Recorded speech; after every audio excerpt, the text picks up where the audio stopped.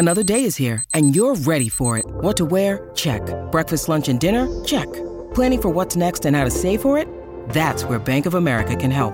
For your financial to-dos, Bank of America has experts ready to help get you closer to your goals. Get started at one of our local financial centers or 24/7 in our mobile banking app. Find a location near you at bankofamerica.com/talktous. What would you like the power to do? Mobile banking requires downloading the app and is only available for select devices. Message and data rates may apply. Bank of America N.A., member FDIC. Nebraska Public Media Sports brings you live coverage of the NSAA High School Baseball Championships from Werner Park in Omaha on Friday, May 17th. Catch the Class C game at noon Central, Class B game at 3:30 p.m. Central, and Class A at 7 p.m. Central on Nebraska Public Media. When you need mealtime inspiration, it's worth shopping Kroger, where you'll find over 30,000 mouth-watering choices that excite your inner foodie. And no matter what tasty choice you make, you'll enjoy our everyday low prices, plus extra ways to save, like digital coupons worth over $600 each week. You can also save up to $1 off per gallon at the pump with fuel points. More savings and more inspiring flavors make shopping Kroger worth it every time. Kroger, fresh for everyone. Fuel restrictions apply.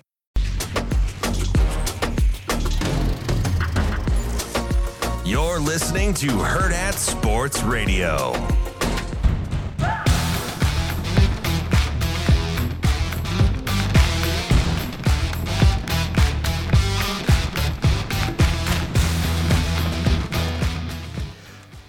Welcome back to Herd at Sports Radio, where we're looking at very old national championships that definitely aren't real.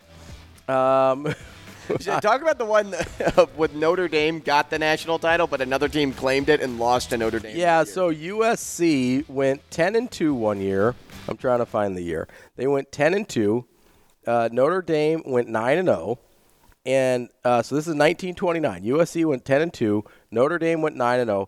Pittsburgh also went 9-1 and claimed a national title. But, Pittsburgh lost to USC, so that obviously doesn't count. And Pittsburgh had one selector that year. USC went 10-2. Notre Dame went 9-0. One of USC's losses was to Notre Dame. And USC's like, no, we're national title. We're national champions still. That counts. Anything, that's what I'm saying. There's no officially recognized national titles. Even though the AP existed, it was a cluster.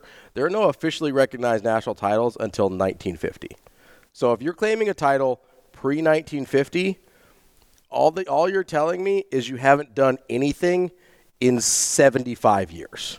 That's all I hear. Right? Well, PD voted for Pittsburgh that year. That is the police department.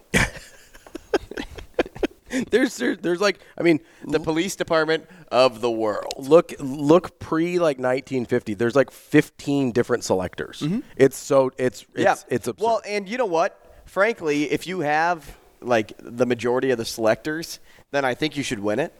Well, but some of them are total nonsense. Like some of the selectors are. I don't care. I don't care. The whole thing is nonsense.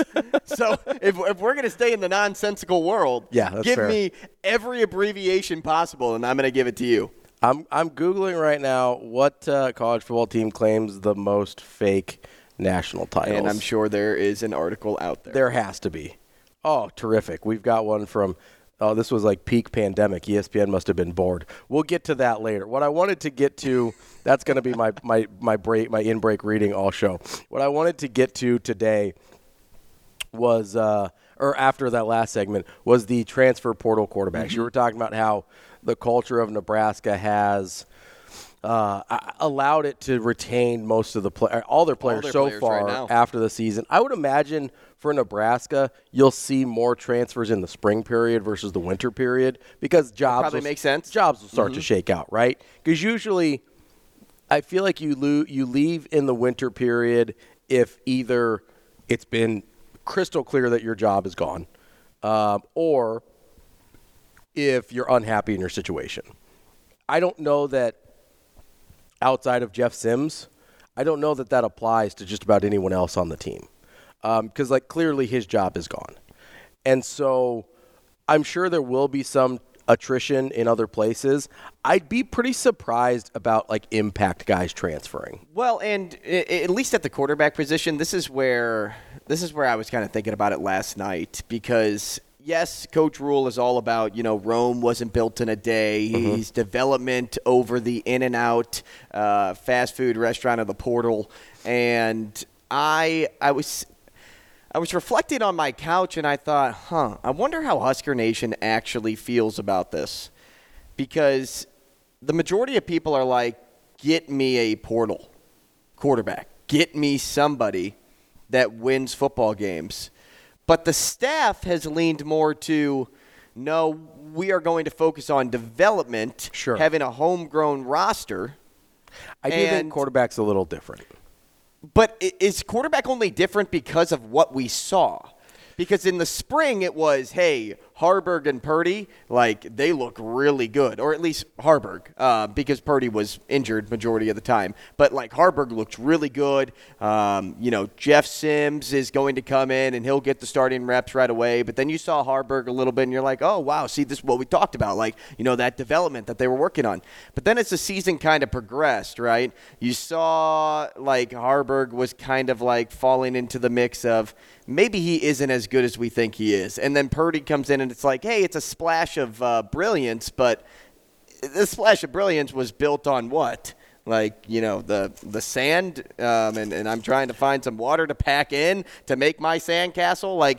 The floor was so low, and the expectation was so low that when you got that bright spot, it was just like, oh, okay, this is nice, but this isn't sustainable. This isn't somebody Purdy on a curve. Yeah, this isn't somebody that's winning you football games against the top teams in the Big Ten. So, that's why I kind of sat back and thought, why would that be considered different? Is it only because we know? Or should they be still focusing on development because it was only year one, and they should be working with those guys again who just got those game reps, and they can feel good about where they're at?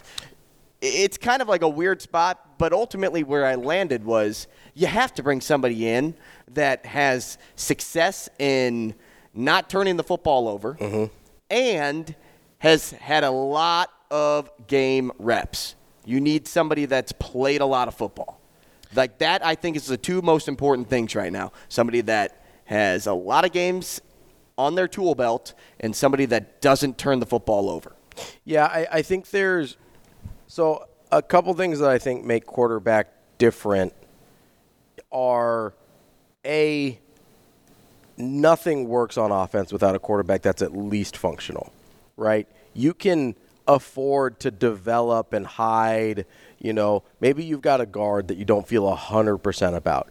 You can scheme things up a certain way to send help his way with, tight ends or blockers in the backfield, or, you can run away from his side of the line as much as possible. There's things you can do to get around, say, a guard you don't feel great about. Or if you've got some receivers that don't, we saw this with Malachi Coleman and Jalen Lloyd and some of the young guys, they're not real comfortable running some of these routes. We're going to stay in their wheelhouse there.